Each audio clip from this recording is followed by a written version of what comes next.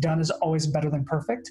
And let's literally get the first version out there with mistakes. Let's get it out there and ship it in order to get feedback to know what we need to improve upon it. Because one of my favorite presuppositions, guys, from NLP is there's no such thing as failure. There's only feedback. Welcome to Satori Prime's Have It All podcast, where you get your fix of personal development without any of that fluff. A podcast dedicated to the unending quest of self-discovery and remembrance. You'll discover new breakthrough thinking and feeling technology that will cause shifts in all areas of your life, your finances, your body, relationships, and most importantly, your mind. You'll uncover your truest self, and for probably the first time in your life, feel 100% worthy of having it all. It's time to stop talking and fantasizing about your dream life and start living it. So get ready to have your mind expanded in the best way possible. Now, fair warning, if you implement what you learn here, your life will never, ever be the same. So are you ready to have it all? Let's go.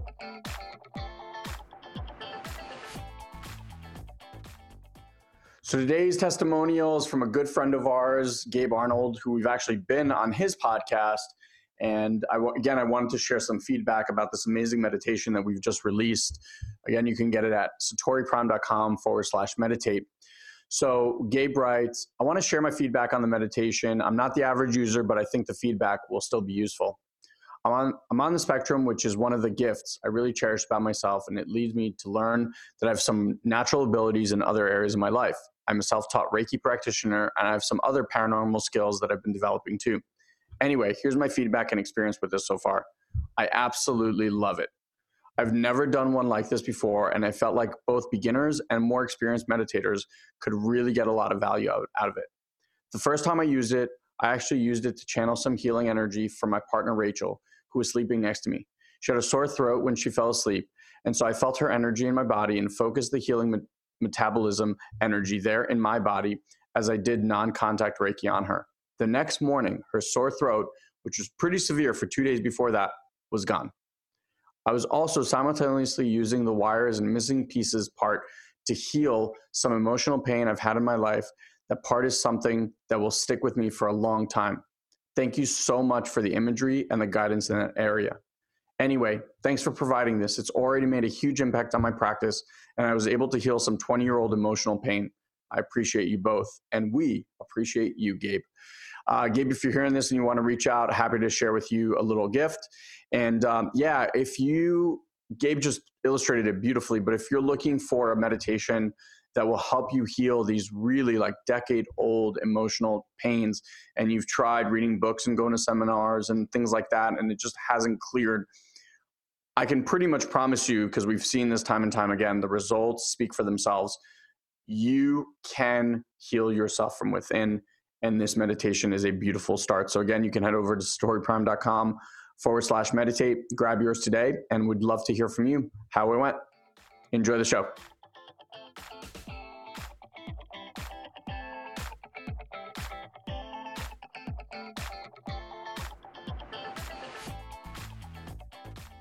All right, friends from all over the world, welcome to another episode here of the Personal Development Without the Fluff podcast.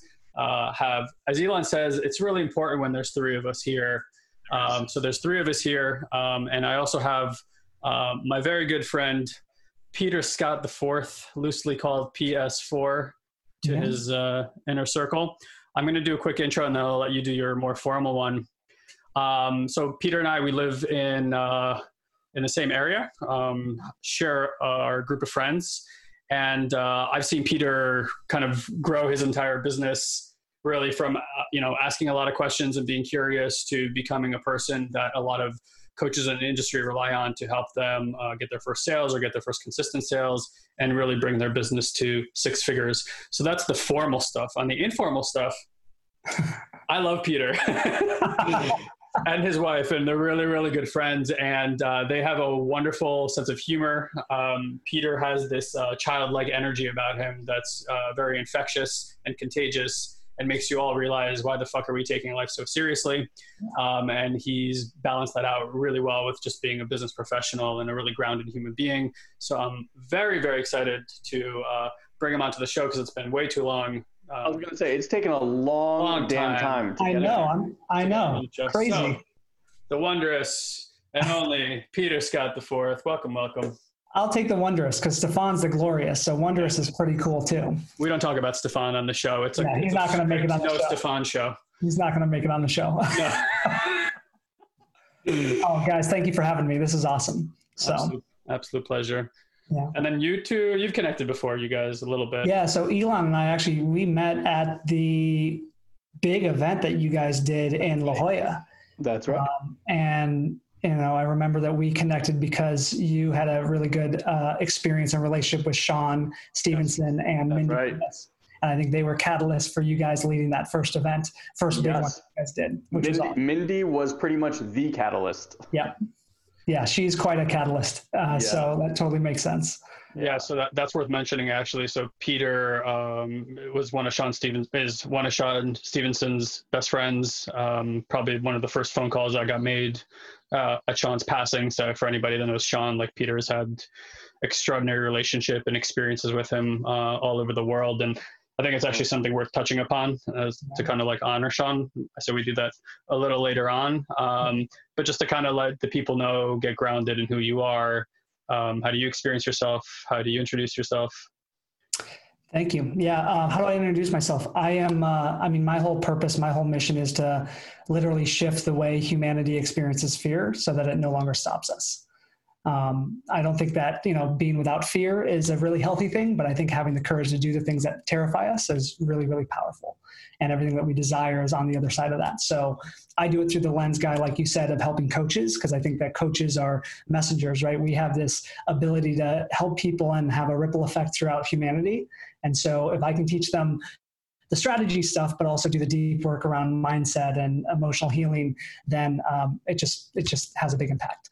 Like you said, I am a 12-year-old in a 35-year-old body right now. So I have this weird childlike wonder and curiosity about the world. And I get fascinated by the littlest things, from the taste of an orange to, a sunset that you probably see way too much of on my Instagram. So that's who I am. I'm curious because it's interesting. Guy and I, when we had met, the event that we put on. Yeah. One of the big things that we talked about was also, we called them fear hunters, and we had this whole thing about overcoming fear. I'm always curious, like, how did you find your way into that being the path for you that you wanted to share with the world? Yeah, great question. The reason I think, it's interesting in the coaching, speaker, author space, we often teach what we most want to learn. Sure. At least that was my journey. So I built a whole kind of brand around being fearless, is because my whole life was consumed by fear.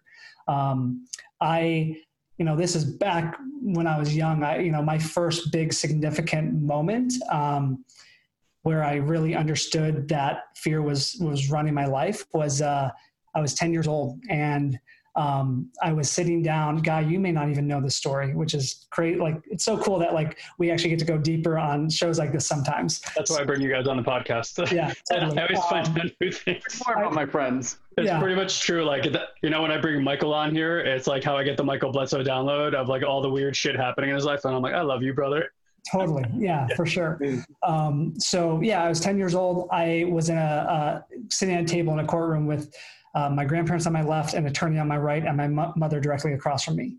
And at 10 years old, I had to tell my mom that I was no longer feeling safe living with her because of her alcoholism. Wow. Yeah. So, we go through life. You guys know a lot about this. We have these significant emotional events in our life, and those could shape us if we don't bring awareness to them and reflect back on what was the beauty of it, what were the lessons that we learned. For me then, what that taught me was that telling my mother the truth meant losing her love. Wow. Which I know now, right, is not true, but it's, as my 10-year-old self thought that was true.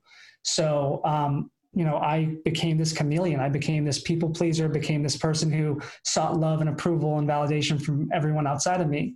And fast forward to my mid-20s, I wasn't coaching. I was working in investment banking, of all things, Elon. So I think both of you guys were working in finance and real estate at one point. So I was in Chicago working 80, 90 hours a week. and miserable. I wasn't passionate about it. I didn't feel like it was fulfilling. I was making great money, but at the cost of my health and the cost of my relationships.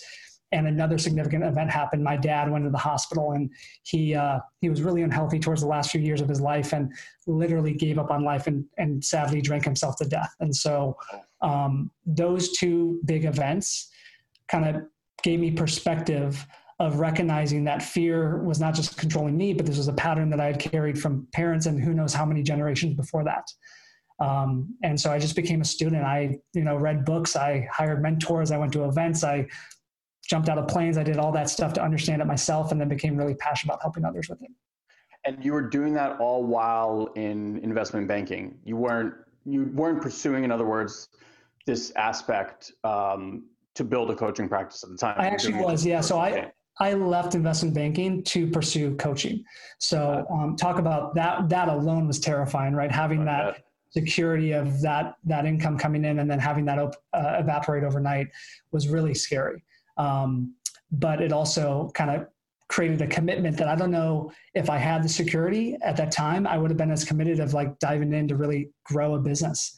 I had my back against the wall. I had no income to figure out how to like make rent the end of that month.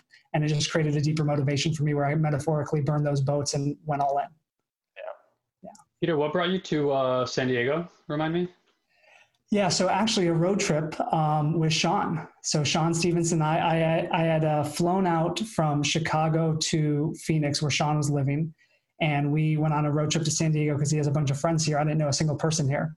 And I was about to move to Denver. This was before I launched my coaching business. I was actually going to go into recruiting of all things. And we were on a road trip and he asks me about my childhood and my background. And so that story that I just told you guys, I actually didn't consciously remember that until this road trip that I was on with Sean. You know how like we have these emotional events and sometimes our unconscious will bury it. So I had done that, and Sean, being a brilliant coach and therapist that he is, he dug deeper and pulled this story out of me. And on this trip, I'll never forget, Guy, I was telling him, I was like, I want to be a coach, but who am I to do this? I don't have anything unique about my life. I've had this vanilla existence and, all this imposter syndrome. And he looks at me and goes, Peter, like, dude, that story, like your message of who you want to help is hidden within your mess. And that's become a cliche. But like that was the moment when it created the light bulb, and the idea of launching a coaching business was on the road trip out to San Diego. Interesting. That's funny that I asked that. Yeah. Yeah, I like that a lot. It's in the mess for sure. Can I just jump in here real quick? So we were on a client call right now, and so Guy and I have also, very, very similar story to yours, Peter. So the only difference is I think the choice of leaving the finance world was made for us in 2010 versus us like willingly choosing to get out of it. And I say all the time, like if it wasn't for that economic collapse of 2008, there's no way that I'd be doing this right now. So one of the things that you talked about is like these events, right, that are hidden from you. And so I had this really interesting experience today, and I'm just curious, like your take on it. I've done mindset work. We started in 2003. So this is like year 18, I guess. Yeah. And just yesterday, on a whim, this woman reached out, one of our previous clients, to do a virtual kinesiology test with me for my knee. That's kind of been like aching for a while. Something came up around my throat chakra. She told me it was an event that happened when I was 13. And all of a sudden this memory, because she said the words, it had to do with feeling rejected and being in the dark. And she was like, what happened at 13? I was like, I don't know. Everything was hunky-dory, and then it hit me like it was the first heartbreak I ever had. It was the first girlfriend I ever had. It was the first heartbreak I ever had, et cetera. 18 years of personal development, never once did this come up. Wow. Never. It felt so inconsequential in like the grand scheme of things. And there's things that I visited thousands of times, like certain events, you're like, there's this layer, there's this layer, there's this layer. So what was really cool this time is that like some of the work that we do now is more body, like feeling somatically what's happening. And all of a sudden, all this sadness arose. Like there was no mental stuff around it, but there was all this other sensation that I could feel was like trying to well up that I guess that 13-year-old boy just never processed. And I did like my release practice today. I sat with someone and it was this beautiful thing. I'm curious for you, like fear is something that right now, like everyone's going through some one way, shape, or form. I don't care who you are, you're experiencing fear. I don't give a shit like how astute you are or whatever, like we're all experiencing it. But people have these tricks, right, that they can like bypass the fear through mental. I'm curious for you, when you're working with people, there's definitely this like part where they maybe try to hide from themselves the true impact, like you did. Yep, totally. Of what happened. How do you start to go deeper with someone that they can actually heal these aspects so that they can, you know, flourish and thrive and do all the things that they wanted to do in their lives? Love the question. Yeah. Okay. So, one, it requires a deep level of permission to do that. And, you know, I think that as coaches, especially, you know, Guy, where you and I live in San Diego, so many of our friends and so many of our acquaintances are coaches, there's a lot of coaching without permission going on. And so the depth, Elon, of your like question, you can't reach that depth of breakthrough and of release without that permission. So one, it takes a tremendous amount of trust and rapport, first of all. A level of safety and comfort that they're not going to be hurt again by reliving this experience or sharing this experience with somebody. Oftentimes to go there directly is really hard because, like you said, it's repressed in our mind. And so we often need to do a lot of work to release the layers that are actually covering up this root cause event in the first place. So some of the stuff that I do, like we'll do breakthrough sessions with clients where we do what's called a personal detailed history. And we go back into the significant emotional events of their past, whether it's with their parents or family or, you know, heartbreak or whatever that is. And we'll find these events that we can associate certain decisions that were made that turn into limiting beliefs or the start of an emotion, right? Because I think, you know, there's negative emotions, there's positive emotions, but are negative emotions really, really negative? Are they bad? I don't think they are, right? I think that there's labels that we give to a certain emotion and they get reinforced as we grow up and stuff like that. So I go into a personal detailed history with people where there is permission to share that openly. And once we find that root cause, what we'll do is we'll, to the best of our ability, preserve the learnings, because with every significant emotional event, there's a powerful learning, right? There's a lesson. And the fear, our mind is afraid of losing the lesson, so we hold on to the negative emotion. And that was one really powerful thing, is that if we can help somebody preserve the learning and release the emotion, then they get to maintain the breakthrough without reliving that pattern in their life over and over again. Does that make sense? Absolutely. Yeah. Brilliant. Yeah. It's harder to explain, like in theory, without, you know, but that's kind of the process that I would take people through. And then the other thing is, you know, a lot of our fears are not because we're in imminent danger. You know, recently that was different, right? With the whole pandemic and COVID, like a lot of us were fearing for our lives, our loved one lives. Most of us watching this, and I'm not all of us, but generally speaking, most of us are not in imminent danger on a daily basis. But we often feel fear every single day. And I know a lot of people that are in your community are also high achievers. And so for those of you watching that may think to yourself, I don't have fear, I'm not afraid of anything, I would ask, are you stressed? Because stress is just the high achievers version of fear. So everyone has that impact. And one of the things that we do is we actually go down into the worst case nightmare of what we're afraid of. Like a lot of people will avoid fear. They'll try to pretend like it's not there. And I say, no, let's actually dive into it. Let's write out in painstaking detail, literally like pen on paper, what our worst case scenario could be of this thing that we're afraid of happening. And doing that starts to like remove a bit of the emotional charge from it, because then we can look at something logically too. We can look at what we can do to prevent it. We can look at what we can do to repair it. And there's just a lot of techniques for fear, releasing fear in that way. That's one of my favorite exercises, by the way. like writing down your worst case scenario. Yeah. Because when we, like, so 2010, we lost everything. And my wife was pregnant at the time. Guy introduced the idea of working together. And I was also pregnant at the time. He was also pregnant at the time. Not much has changed for Guy. Yep. With this baby. And I would come down to this office to work, and every day that I came down, actually it wasn't even down here, it was like to the office. I had an office upstairs. That's right. But every day I walked into the office with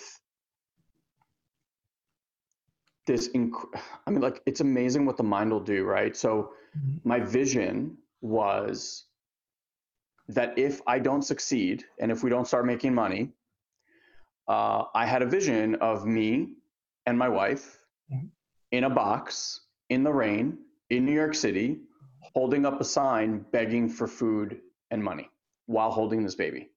Like, that was legitimately what my mind had created as this, like, if you don't succeed, this is what's going to happen to you. Yeah.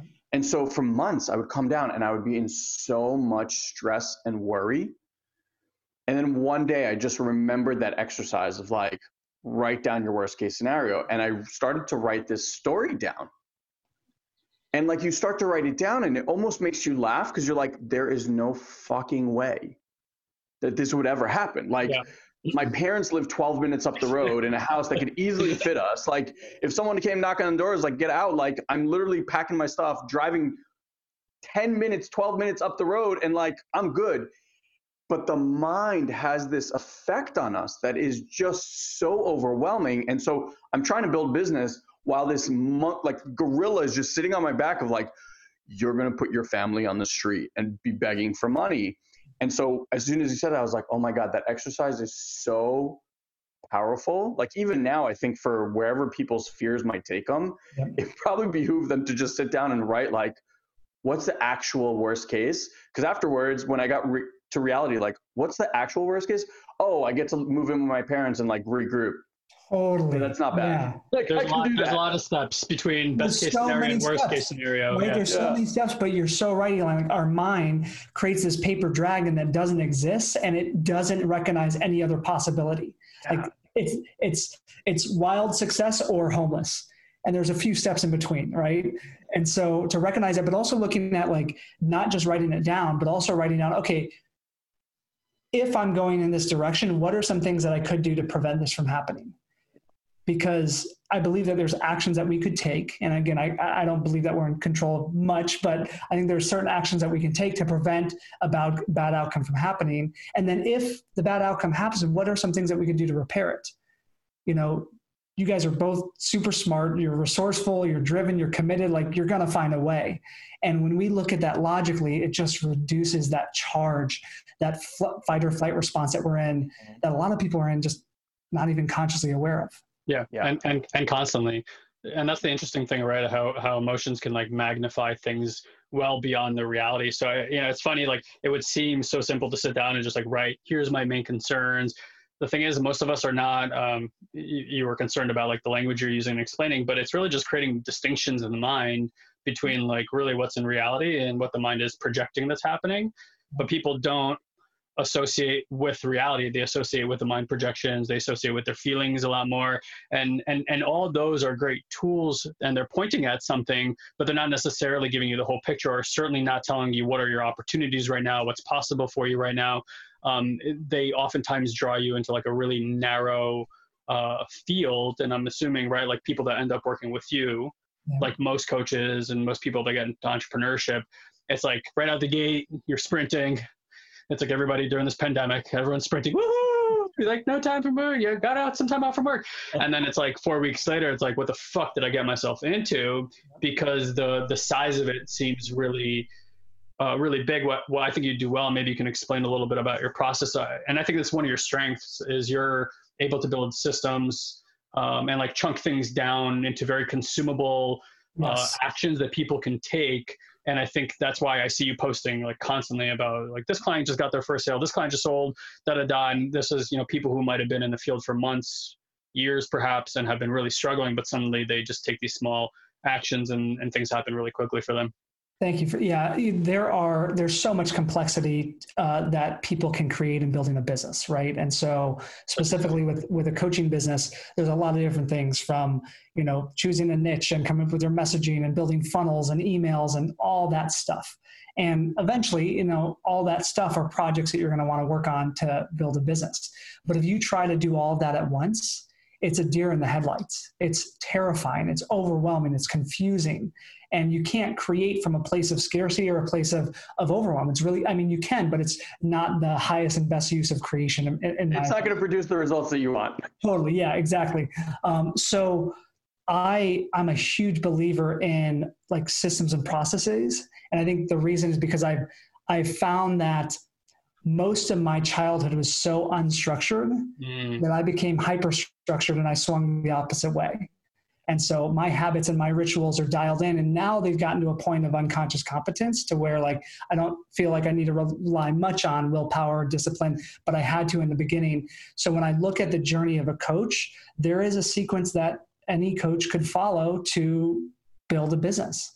And I think the two things that stop coaches more than anything else, and any entrepreneur would be, one is fear of taking action, like just the inability to be quick to implement. And then the other one is distraction. And you guys know in this space, there's a whole lot of distraction, right? And so part of my job is not to add more to our students' journey and their to-do list, but to remove the noise and to say, all I want you to do for the next 7 days is this one thing. And not kind of show the end in mind, have the end in mind, but kind of keep the projects out of sight until they complete one, which opens up another. Does that make sense? Totally. Yeah. And that's so critical because even with that, there's still students that get overwhelmed. And I think that's part of the human experience. But to have a process to follow, to trust that plan and to implement it, and to really metaphorically have blinders on. Like if you imagine a racehorse, there's a reason why those racehorses kind of have those blinders on, where they're not trying to compare themselves to the horse next to them. They're just staying in their lane. And I feel like that's a critical path to any entrepreneurs as we grow a business. I think that's a path for anyone, literally right? Learning anything, not just a business. I picked up the guitar with my two kids, so 8.5-year-old and a 7-year-old, and like we're all learning together, and just watching 3 completely different character styles, and I have different tools, they have different tools, like how we go about learning and what that process, it's fascinating. And like, this is the second time I've tried to learn guitar. And the first time was with a friend in our office, just like, hey, let's try this song. Hey, let's try this song. And this time I was like, my kids will never do that and I'll never do that. So we got a program where it's like, step by step by step. And I have to tell you, I'm not a detail oriented person at all. Like I'm more big vision, big picture, things like that. This has made learning such a joy this time. My fingers don't hurt as much because the playtime is shorter. There's a logical progression where you're like, okay, it's like those little baby steps. All the things that we tell people to do, I'm now doing with guitar. I'm like, oh, that stuff really works. Yeah. So true. I actually am experiencing the same thing along with golf. I golf and I played in high school. I used to be really good. I'm not as good anymore, but I started golf lessons back in January. And I'm literally rebuilding a swing from scratch, which is super uncomfortable because I've got 20 years of conditioning or 25 years of conditioning of something I've done over and over again. And now we're throwing all that out the window and we're starting from scratch. And I'm starting with the grip of a golf club, which I'm like, this is so meaningless, but it's so critical to a foundation because I had a really unstable foundation. So we're rebuilding, we're doing it like one piece at a time. And it's actually making I'm having to suspend I already know this. Yes. I have to come into this as this student with a beginner's mind who's never learned this before and just kind of be like this putty that somebody can help shape into the foundation that I need to have a solid golf swing. So I have a question about that because it's really interesting. And I think it's such a good metaphor for business. So I had the same exact experience. In fact, I still have the same exact experience with tennis. Yep. I've been playing tennis now for 8 years. I mean, I hit once or twice when I was like 12 or 13, but like legitimately playing for the last 8 years. Yeah. And I didn't take lessons because I was pretty much broke for the first 3-4 of those years. And then I took lessons. And by that time, you know, like you said, you have all these kind of like bad habits. Yep. Here's what's interesting to me, and I'm really curious on your take. Whenever you learn something new, so like you had years of experience and you were good at golf when you were younger, and that created certain habits, right? Mm-hmm. But now you have a choice. And that choice is I can just remember basically by like watching a couple of YouTube videos and like going out and hacking and blah, blah, blah. I can remember how to play. Yep. And that will get you X, right? Yep. Or like you said, you scratch everything, beginner's mind, and you're going to learn everything newly with the idea, my guess is to like be better than you were. Yep. And have a game that's probably longer lasting, because when you're a kid, like your body can move differently and you can do things. So it's like from a longevity perspective, you probably couldn't play that way anyway. Yep. And yet there's this massive frustration when in your mind you're like, I know how to do something, but you got to break it all down and go like, all right, I'm going to suck hard at something that I'm actually pretty good at for a while, with the end goal in mind of like, I'm doing this for the longer game, quote unquote. And I, just to transition this to business, like whether it's coaching, whether it's online business or anything, people are so short-sighted. Like they just want this result, but they're not willing to kind of bring that. So I'm really curious for you, like, have you started to kind of see the, you know, the synergies between the two, and what are you learning about yourself that's helping you in business and things like that? Yeah, big time. So it is so humbling to take something that you were decent at and literally rebuild it to the point to where you're horrible at it. And you have to relearn everything from scratch. Like my ego took like a gut check big time. And I'm there and I'm frustrated. And I'm like, what? Like I'm shanking, like I'm hitting shots that like I haven't hit since I was like 12 years old, like horrible shots. Like, what am I paying you for? And I'm like, I'm embarrassed on a golf course, like all this stuff, right? So from the golf perspective, literally I was like, okay, I'm going to remove myself from the game and I'm going to just focus on drills and practice. Nice. And that was hard because I love the game. Right. The game is fun. The game is me being at Torrey Pines, like being out in nature, like, you know, love that. Drills is me being in front of a mirror with no golf club in my hand, focusing on this 1 minute body movement to get into position. Super, like not as fun, but to your point, the longevity of my ability to play as I get older, and also where I want to be in terms of like just as good of a golfer as I can be. Business, I totally see the same thing. Especially, you know, with our students and coaches, many of them come from careers that they've already succeeded in, right? And so they have years of experience. They are already successful in that, and they're now learning new skills like how to build a funnel and how to set up emails.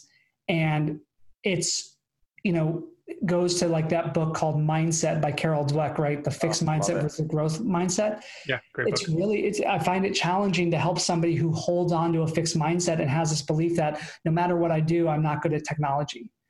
And that's challenging, right? To have somebody who has a belief like that, to get them to open up and to have that beginner's mind.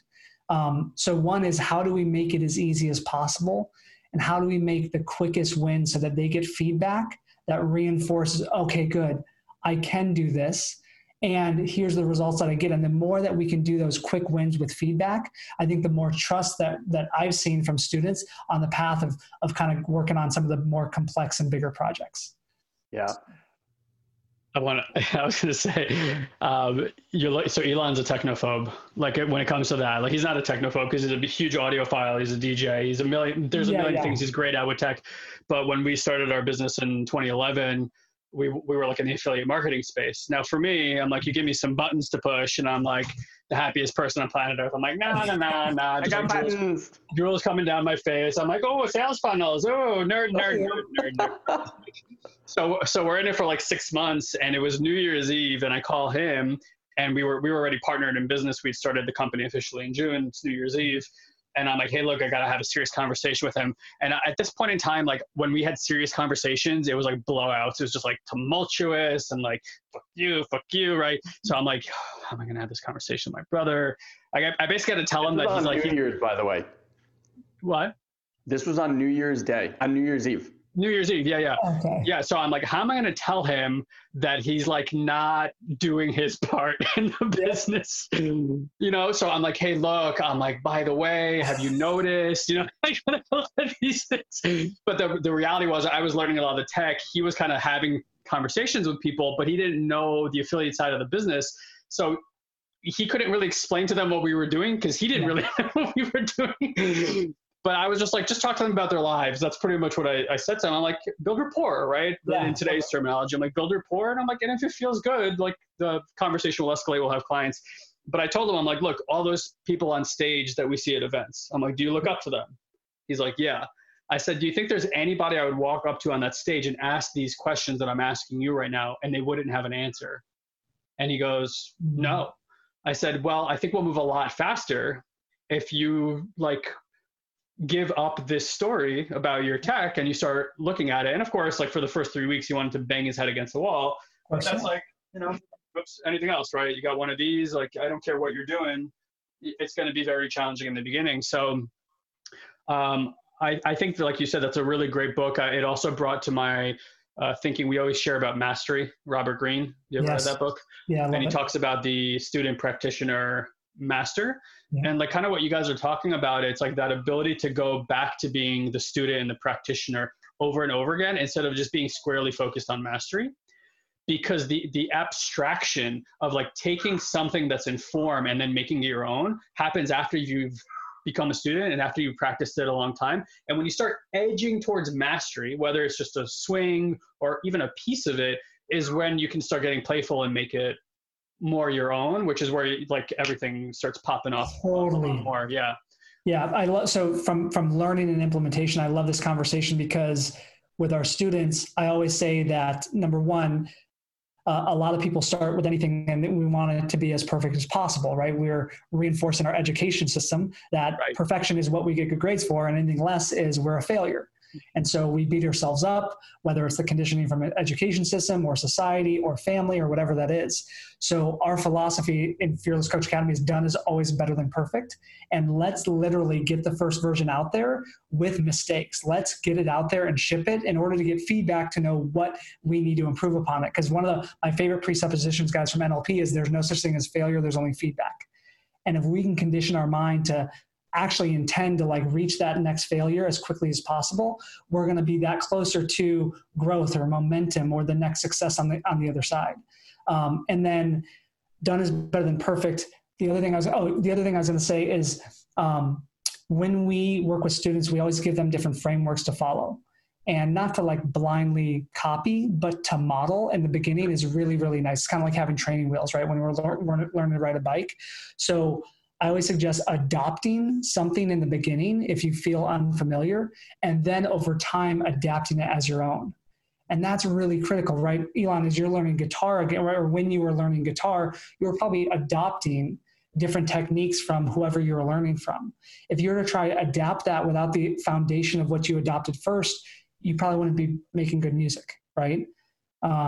So yeah, that's kind of how do you get people to, so like, I like the whole, you know, little wins. I think that's really, really powerful. There's a piece in the beginning, right? Like that confusion, that fear. So when you're talking about being fearless, for example, like one of the things, what was that quote, bro? Courage is not the absence of fear. It's the willingness to take action while fear is there, kind of thing. Yeah. I know Guy and I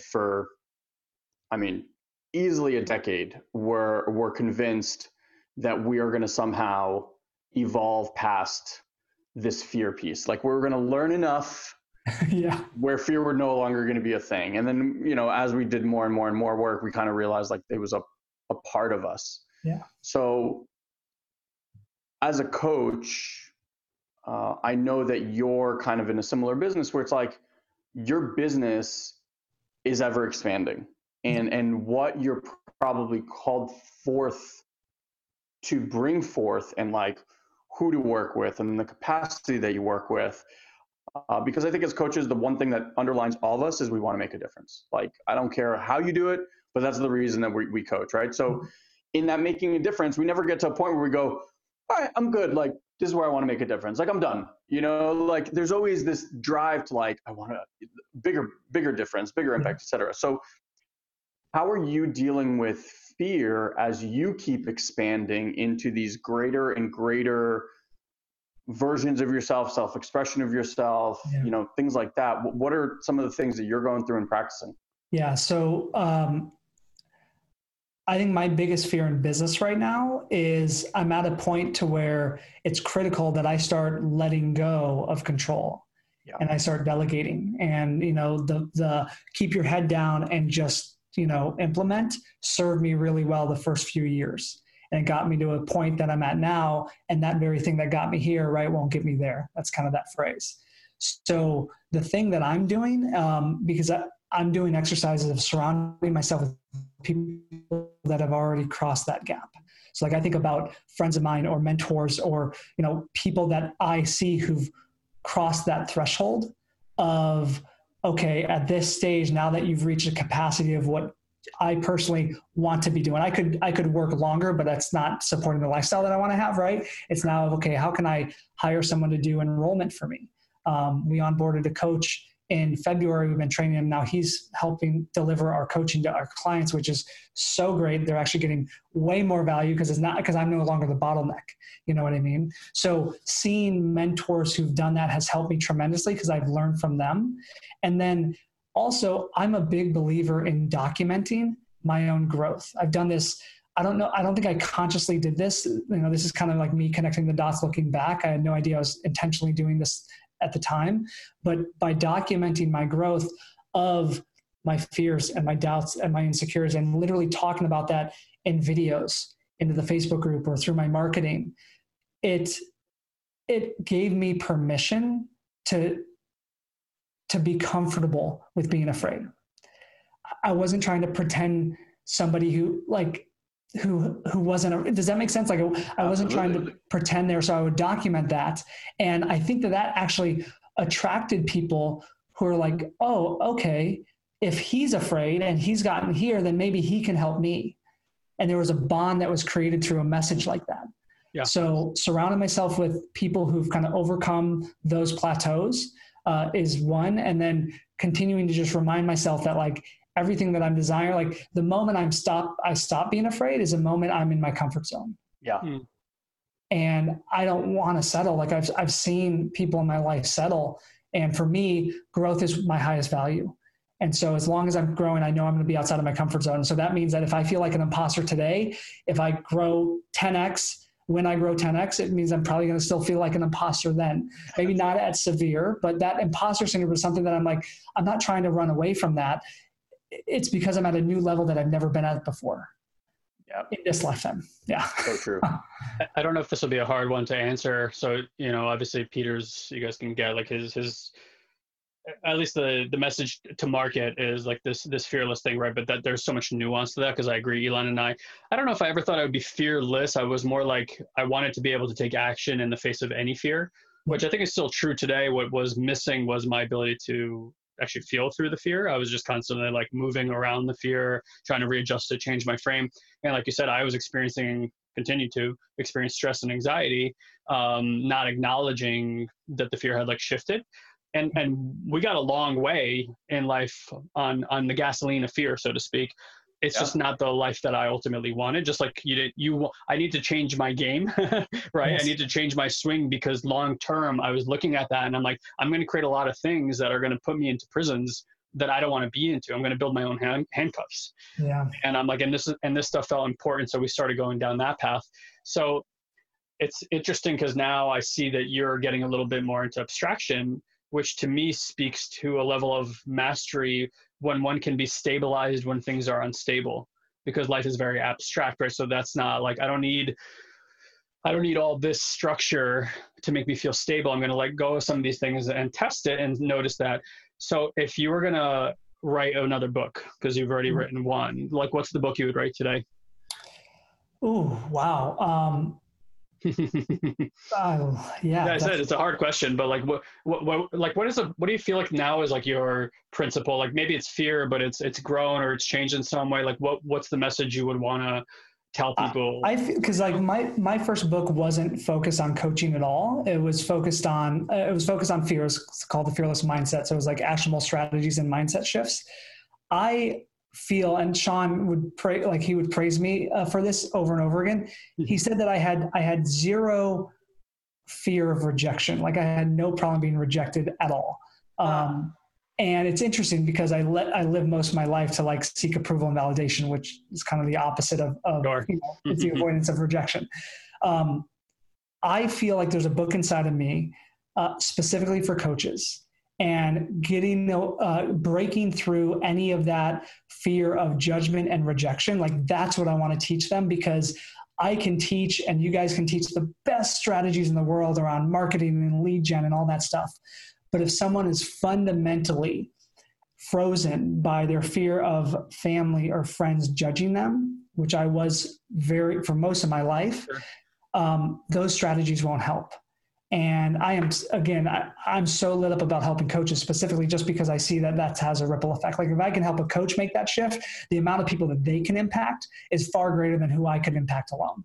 So if I was to write a book, that would be, I don't know what the name of it would be, but that would be the idea of it, is helping them break through those fears so that they can get their message out there and be more courageous in helping humanity.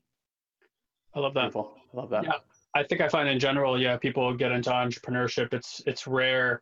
I always say like Elon and I, our whole life is ass backwards. When I was like getting jobs, I accidentally worked for a con man for a while. So I guess my parents had right to be suspicious of what I was doing. I didn't know I was working for a con man, but I think I was. I still don't know, but it definitely felt like it. And I remember like we would get these jobs and my dad would be like honest, like, why are you going to work that job? That's ridiculous. You get on Elon, like I'll give you 60 days. You got to figure this shit out, I'm way overplaying my dad right now. He's not mean like that.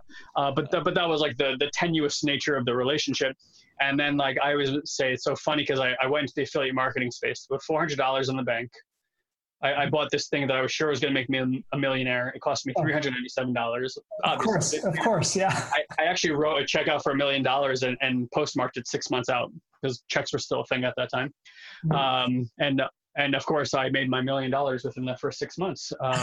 Read the disclaimer here. No, but it wasn't. It was actually $1,022,374.66. Remember exactly that number. If you don't click on this button right now, you're going to miss out on making $1 million. Yeah, act now. Limited time offer. But wait, there's more. This comes with Peter Scott. So I remember I'm like, okay, I'm going to do this affiliate marketing thing. And I remember I go downstairs and I'm shaking because I'm telling my parents, I'm like, no job for me. I'm going to sit upstairs on the computer and I'm going to figure out how to tinker online and make money, like sitting here while you guys are all out there. And I remember I told them what I was doing and they're like, that sounds great. And I'm like, come again? And they're like, yeah, that sounds great. And I say that there was this epiphany moment for me because I realized that what had always been missing was my own clarity of center in what I was up to and like that I was being mission driven. And there was something about my actions that I was taking and how I was approaching it that my parents could see that this wasn't like before. It's like when you meet the one and your parents see you with that person, they're like, oh yeah, this is not like those other relationships. This is a different kind of relationship. So, and for most people, it's like they become entrepreneurs, they invest a little bit of money, and then their spouse or their friends are like, why would you do something like that? Like, you're just wasting your time. So when you're talking about the book, I was thinking like a coach's first 365 days. Like if someone could spell them out, like, here's the conversation that your wife is going to have with you as you spend your first $10,000. And here's how to approach it in a way that doesn't make her feel alienated, right? Like that kind of stuff, because that comes up constantly. Everyone. That sort of thing. Yeah, go ahead. I love that, man. Because I published The Fearless Mindset almost 5 years ago now, 4.5 years ago. Feels like it was yesterday. It's crazy.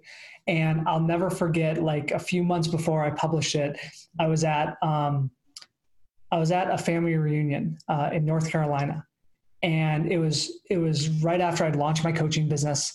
I was starting to get clients. I was about to publish a book. I was leading my first retreat shortly after that. And I remember going to this family reunion so excited, like, because I was going to tell my family what I'm doing.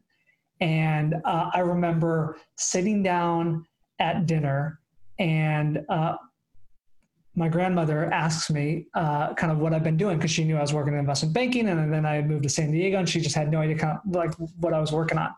And I announced that I had just, written a book and it was about to be published, and these are what I was going to help people with. And I remember she stopped, and like everyone was paying attention to me. They were kind of like listening to what her reaction was going to be. And she said, Peter, if you end up publishing this book, we're going to disown you. Wow. Because you're going to ruin the family name. Wow. Like no bullshit. Like she says it straight like that. And my heart sinks, because like, this is a family member who helped raise me, right? I lived with her as a kid at times. She helped raise me. I lived my whole life to seek her approval and her validation. And I remember like running off to the bathroom and just like breaking down crying. Wow. And being devastated, being so excited, being in this ecstatic state, and then feeling that. And I had a choice to make. And the choice was, do I let my need, like, do I let my need to have my family comfortable stop me from doing this? Or do I release that and pursue this path and publish the book no matter what, even if I lose love, and even if I lose all of that from family? And it was terrifying. And I had to suspend my need to make family comfortable. Yeah. And that was really, really hard. But it was also the greatest freedom in my entire life. And it required like have some real uncomfortable conversations, but being direct and being like, this is my mission. I'm committed to this no matter what. It was a decision that I made. And I just think that, guys, you mentioned that, like, that's I'm feeling like tingly right now, like thinking about how many other entrepreneurs, coaches, humans have those moments where they pursue a vision of theirs, and the person they love most, or a person who's significant in their life, says, no, you're wrong for that. Who are you? Who do you think you are? All of those things. And that's when you've got to be able to have the tools to communicate that, but also not try to convince them and change their mind. I think that was a big lesson for me, is I had to release my need to change her mind, respect and appreciate her view, because she was coming from a place of love. Actually, she just wanted me to be safe. And I think that's another thing, is that when we feel resistance from loved ones, we think that they're wrong. And if they just were on my side, but they're trying to help us in that, it's just a fear-based love. Yeah. We were on a podcast, actually, with Bledsoe, and something that came out of that I really liked is we were talking about the current time and situation. We said everybody falls back on their training right now. So for him, it's like what he went through when he was in the military. And, for us, it's our spiritual and personal development coaching. It's like, it's how you deal with the stress of the moment is the training that you got. So he's out in a cattle farm, like he's like, I got to get food and I got to get survival gear, and we're just like, it's all good. The Messiah is coming, like whatever. But that's the training. So, but that's true. Stress like consciousness is defined in a very narrow path, and we don't realize that pretty much everyone is in fight or flight situations all the time. It takes just a small trigger for someone to get into that and then fall back on their training, but it's all coming from wanting to create more safety for that particular system or in the world in the way that person's been trained to do it. So, and a lot of people rub up against that classic point of view, like whether you're coming out of the closet to your parents or telling that you're an artist or an entrepreneur, in a lot of ways, it's kind of in the same vein. Certainly, being an entrepreneur doesn't deal with the same thing as like someone who's coming out as a homosexual, but has like sniffs of the same thing. Meaning like it's a lifestyle, it's a form of artistry, and I think like really the only difference between an entrepreneur and an artist is entrepreneurs actually intend to make money, where artists are like, I just want to put this out in the world, whatever it is. But we are seeing that shift too, where it's like business has become so much about service and about the exploration of self-expression, and somehow measuring that in a way that's quantifiable enough for people to say, I want that too, and I want to remunerate you because I'm getting that value and how I get to express myself that way as well. So it's just, we're in a very interesting time, and we used to work with way more entrepreneurs than we do today. And that was like one of the top questions. Everyone's like this and that stress. And I agree. It's like managing that conversation, not managing it, but like standing in your ground while also understanding other people's perspective instead of like the defensive patterns that people take on has been the ways that most people have dealt with that in a really successful way. Yeah. Yeah. I love that. Peter, I have two things that I still want to pick your brain about. Yeah. One is Sean and the other one is Corona life. So let's start with Sean, because I know he was just a monumental figure in your life and a mentor, and truly like one of the most unique and amazing, wise human beings I ever got the chance to meet. I know you knew him at a much deeper level. I'm curious how, and I'm sorry if this is like too grim, and if you don't want to talk about it, I'm happy to pause. But I know having a mentor like that, and then losing someone could be, can bring up all sorts of things. Yeah. I also know that Sean had the most amazing way with words and stories and just bringing perspective that always made you think way beyond what you could. So I'm curious, like in his passing, what's opened up for you? What have you seen? What lessons have you gained? I'm really curious. Yeah. Thank you for asking that, Elon. This is beautiful. And it's timely because next week would have been Sean's 41st birthday. So he's on my heart right now. I'm not a father yet, but I believe that Sean, one of his most significant impacts in my life was shaping me to become the best father I could possibly be. Wow. I didn't have the greatest relationship with my dad, loved him deeply, but we didn't have the tools to communicate well. And so Sean wasn't just a brother and a best friend, but he was almost like a father figure early on in our relationship. And he would coach me through, things and kind of shine lights on blind spots that I didn't even see.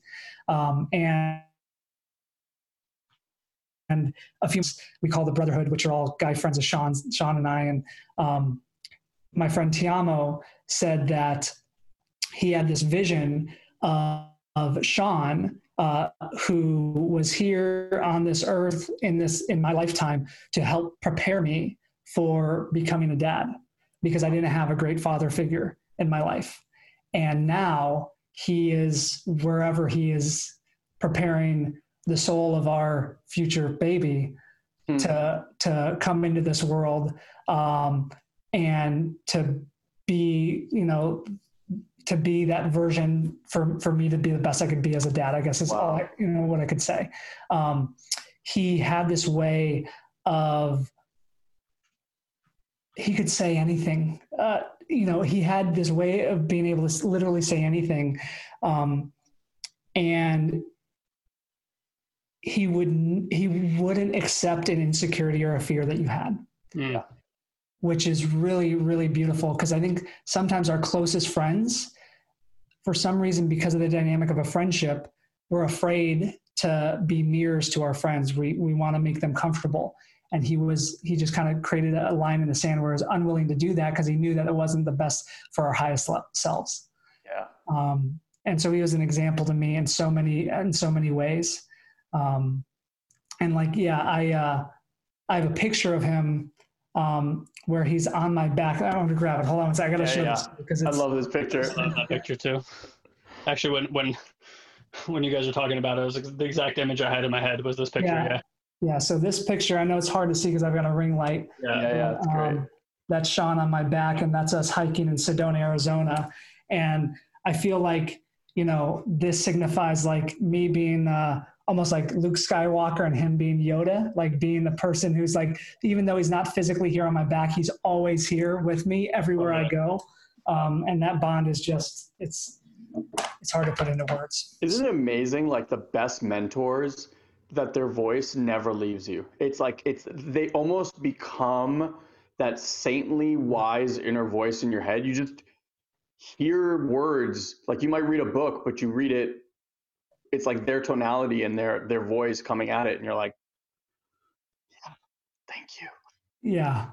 Yeah, totally. I feel I love that. like being friends with Sean was like I got like a fast pass of my own spiritual growth. It was like an accelerator. Like, just super blessed. Yeah, it was really interesting. I had listened. So this is how I met Sean. I had listened to a podcast. I think he was on I Love Marketing or something with those guys, and I was like, they always interviewed great people, but this was like my kind of person. I was like, oh my God, I love this guy. I ended up going to the what's it called, 25K, whatever. Yeah, Genius Network. Genius Network. Genius Network. And a buddy of mine goes, hey, I'm organizing like a small little dinner. Do you want to come? I was like, yeah, sure. And lo and behold, like Mindy and Sean roll up to the table, and we ended up just sitting next to each other. And I'm sitting there, I'm like, this is fucking surreal. Like, I just listened to you on a podcast with this like wow thing, and I was like, now you're sitting next to me. And we had this amazing time, and ended up hanging out that entire weekend. And yeah, him and Mindy were. She's another one. She's just like, I mean, obviously, she ended up with Sean. So. She was a catalyst for me, Elon. She helped me launch my first website. I didn't know what I was doing on WordPress, and I was living with Sean and Mindy. I actually moved from Chicago to be out there. I was only supposed to be there for a month. I was there for a little bit longer, but I was there to just kind of be near them. And both of them, had I not been near them, I wonder if I would have launched my business, because I remember feeling so much fear of the unknown and uncertainty that I remember that little like whisper in the back of my mind of like, just go back into investment banking. You've got the network, just find a job. You can find the security there. And having them in my life was such a rock for me to be like, okay, you know what? I'm going for this thing. So. Yeah. It's interesting because now you do something very similar in the sense of like, I think one of their core things was finding people that had a message. I'd say it even differently, like had a light inside of them that were afraid to shine that light. And they just gave you full permission to do that. And if you weren't shining your light at the level that they knew that light could be shown, they were just going to call your ass on it and be like, what the fuck? And that was the conversation I had with Mindy. She's like, what do you want to do? Da-da. Okay, what's stopping you? And we just sat through it. She's like, what would it look like? Da-da-da. I literally called a guy the next day. I was like, bro, we're putting on a live event. He's like, that was the most expensive conversation of our lives. Yeah. When I met Mindy at Peter's wedding, and it was right after his passing, it was like what I told her. I'm like, you know that conversation with my brother? She was like, yeah, it was so great. I'm like, yeah, that cost me $150,000. And I think a few sleepless nights, if I remember correctly. Oh my God. We were in Mexico, Guy, for New Year's, and you guys hadn't even started like building the event, and the event was February, right? So it was like the first one, 45 days of like hustle. Hustle. I think it was 3.5 weeks to do that entire thing. That was probably one of the most stressful experiences of my entire life, and one of like the biggest surprises and like amazing experiences. But like start to finish, that was Herculean. Yeah, for sure. So switching gears, and thank you for sharing that so beautifully. By the way, it was really interesting to watch you and feel you as you share that. Your heart just like just grew as you were sharing that story. It was really beautiful to watch. Just in the timeliness of everything that's happening, like we spoke about it and hinted to it, everyone's experiencing fear. Fear of what will happen with them financially, fear of what might happen to their business, fear of what might happen to their relationships, fear of what might happen to their health. I'm curious, two things. One, any messages for those people? And two, just like, where are you at with everything that's happening and everything that you know? Yeah, I'll answer the first question first, because the first couple of weeks, I was a mess. I was all over the place. I remember Amy and I, my wife, were having arguments that we've never had arguments about, because I was in such a fight or flight response stress. And I remember when all this started, my habits went out the window. I remember the weekend, like all this happened. I didn't meditate. I didn't work out. I didn't have like all the bedrock things that helped me kind of stand as that eye of the storm were out the window. And so that was a really valuable lesson for me. what I would advise somebody where they're at right now. And I've gotten to a place to where the mistake that I made was I didn't trust that I knew what was happening. So I was seeking out answers, like so much so that like someone was going to give me an answer that was going to kind of reduce the stress or the overwhelm. When in reality, no one had the answers to something like this. We got a phone call. What was that? That was the night we got a phone call. Totally. That's exactly right. Yeah. Right. So you got to see that right then. One of the things that I did to help stabilize was I started to guard my mind, not in a closed off way, but to just be thoughtful and selective of who I'm listening to. Sure. Because there's so many media outlets and people that had all the answers, right? When in reality, they didn't. And I'm a big believer, Elon, that the media is not designed to inform us, it's designed to startle us. Oh, yeah.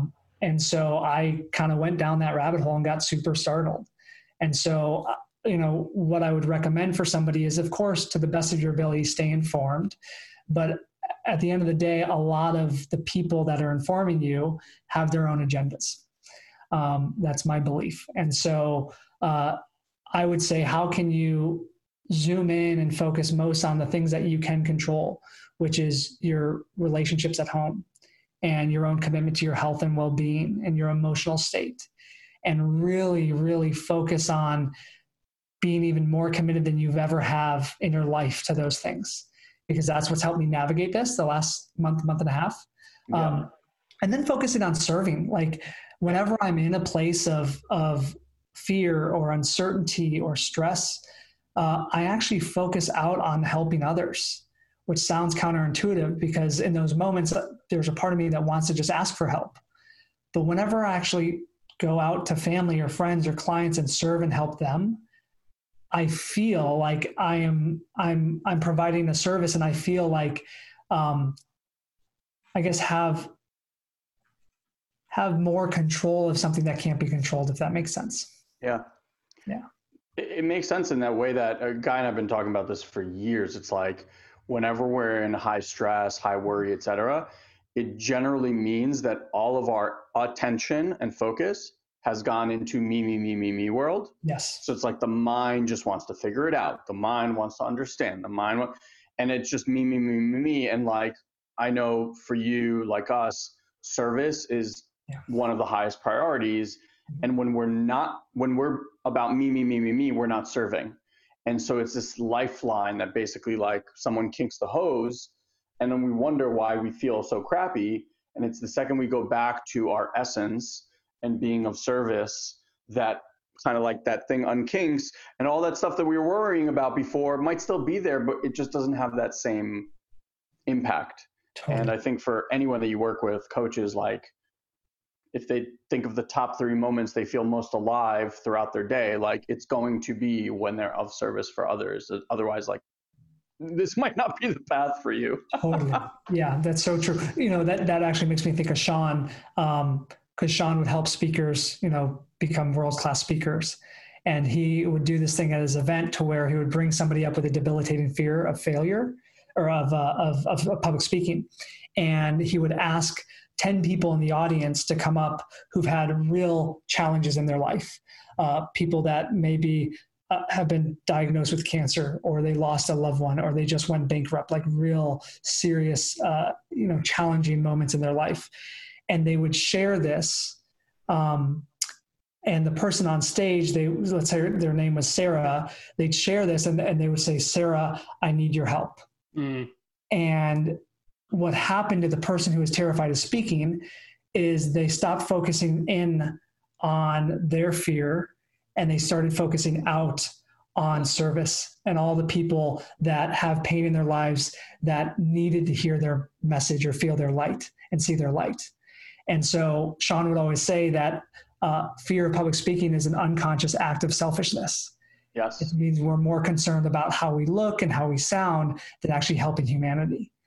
And so I just thought that was so powerful from not just coaches and entrepreneurship, but anything, right? When you share your voice, it's not necessarily to be heard, for yourself. It's to actually just help the people that need to hear that message right there. So true. Yeah. This, we've been saying it time and time again on every call, like it's now.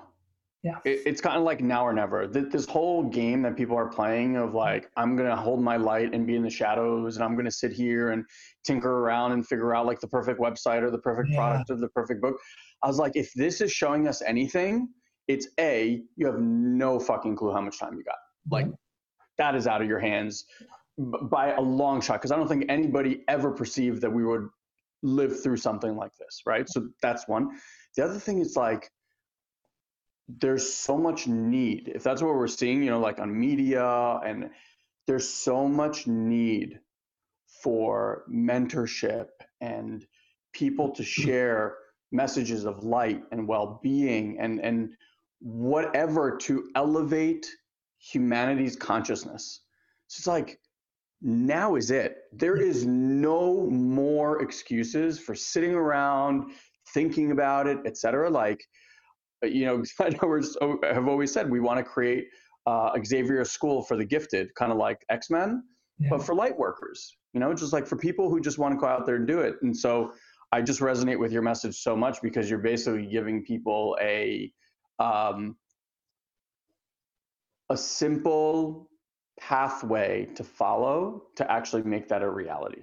Like holding the fear there, but like there is a path that one can follow to really do that. So yeah, man, just awesome. I'm really appreciative. Bro, do you have any other questions, or can we have him share where people can connect with him? I was just going to remark that on kind of what you said about like, no, but like we all knew we didn't have time because of people passing, you know, Sean's passing, right? Like all that. The reality is now it's like, we don't even know what society is going to look like.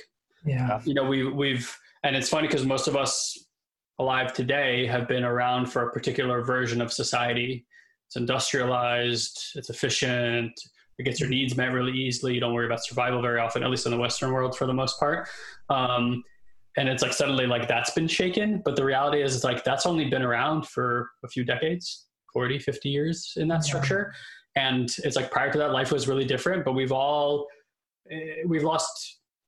perspective on, I think, just what it means to be human. And we got really good at doing society.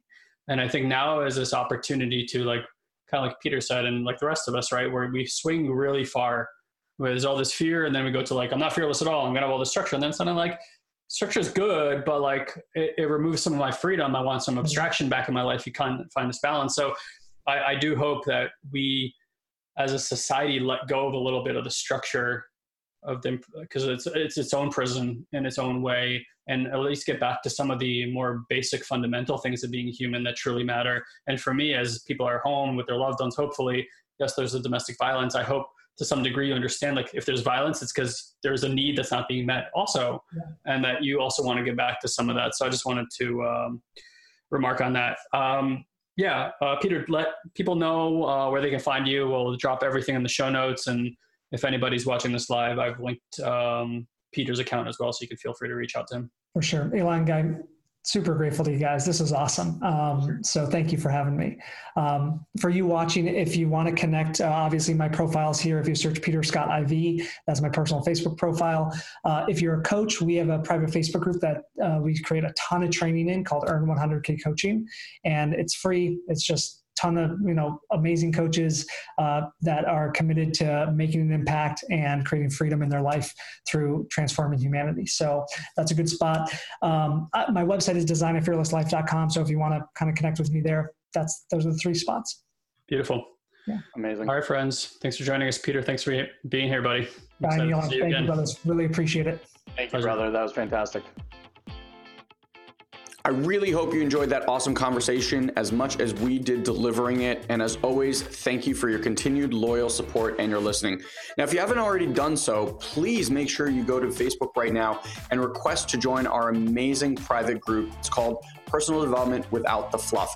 It is a quickly growing community with amazing souls and amazing support. So if you've enjoyed this podcast, I can absolutely guarantee that you will love that group. Also, as I mentioned earlier, if you head to satoriprime.com/mysatori, you can grab that latest 90-minute mind-expanding training for free. So go grab a notepad, a drink, and buckle up for that one amazing ride. Well, until next time, have an amazing day, my friend. We look forward to personally connecting with as many of you as possible and seeing how Satori Prime can help you achieve your dream life today.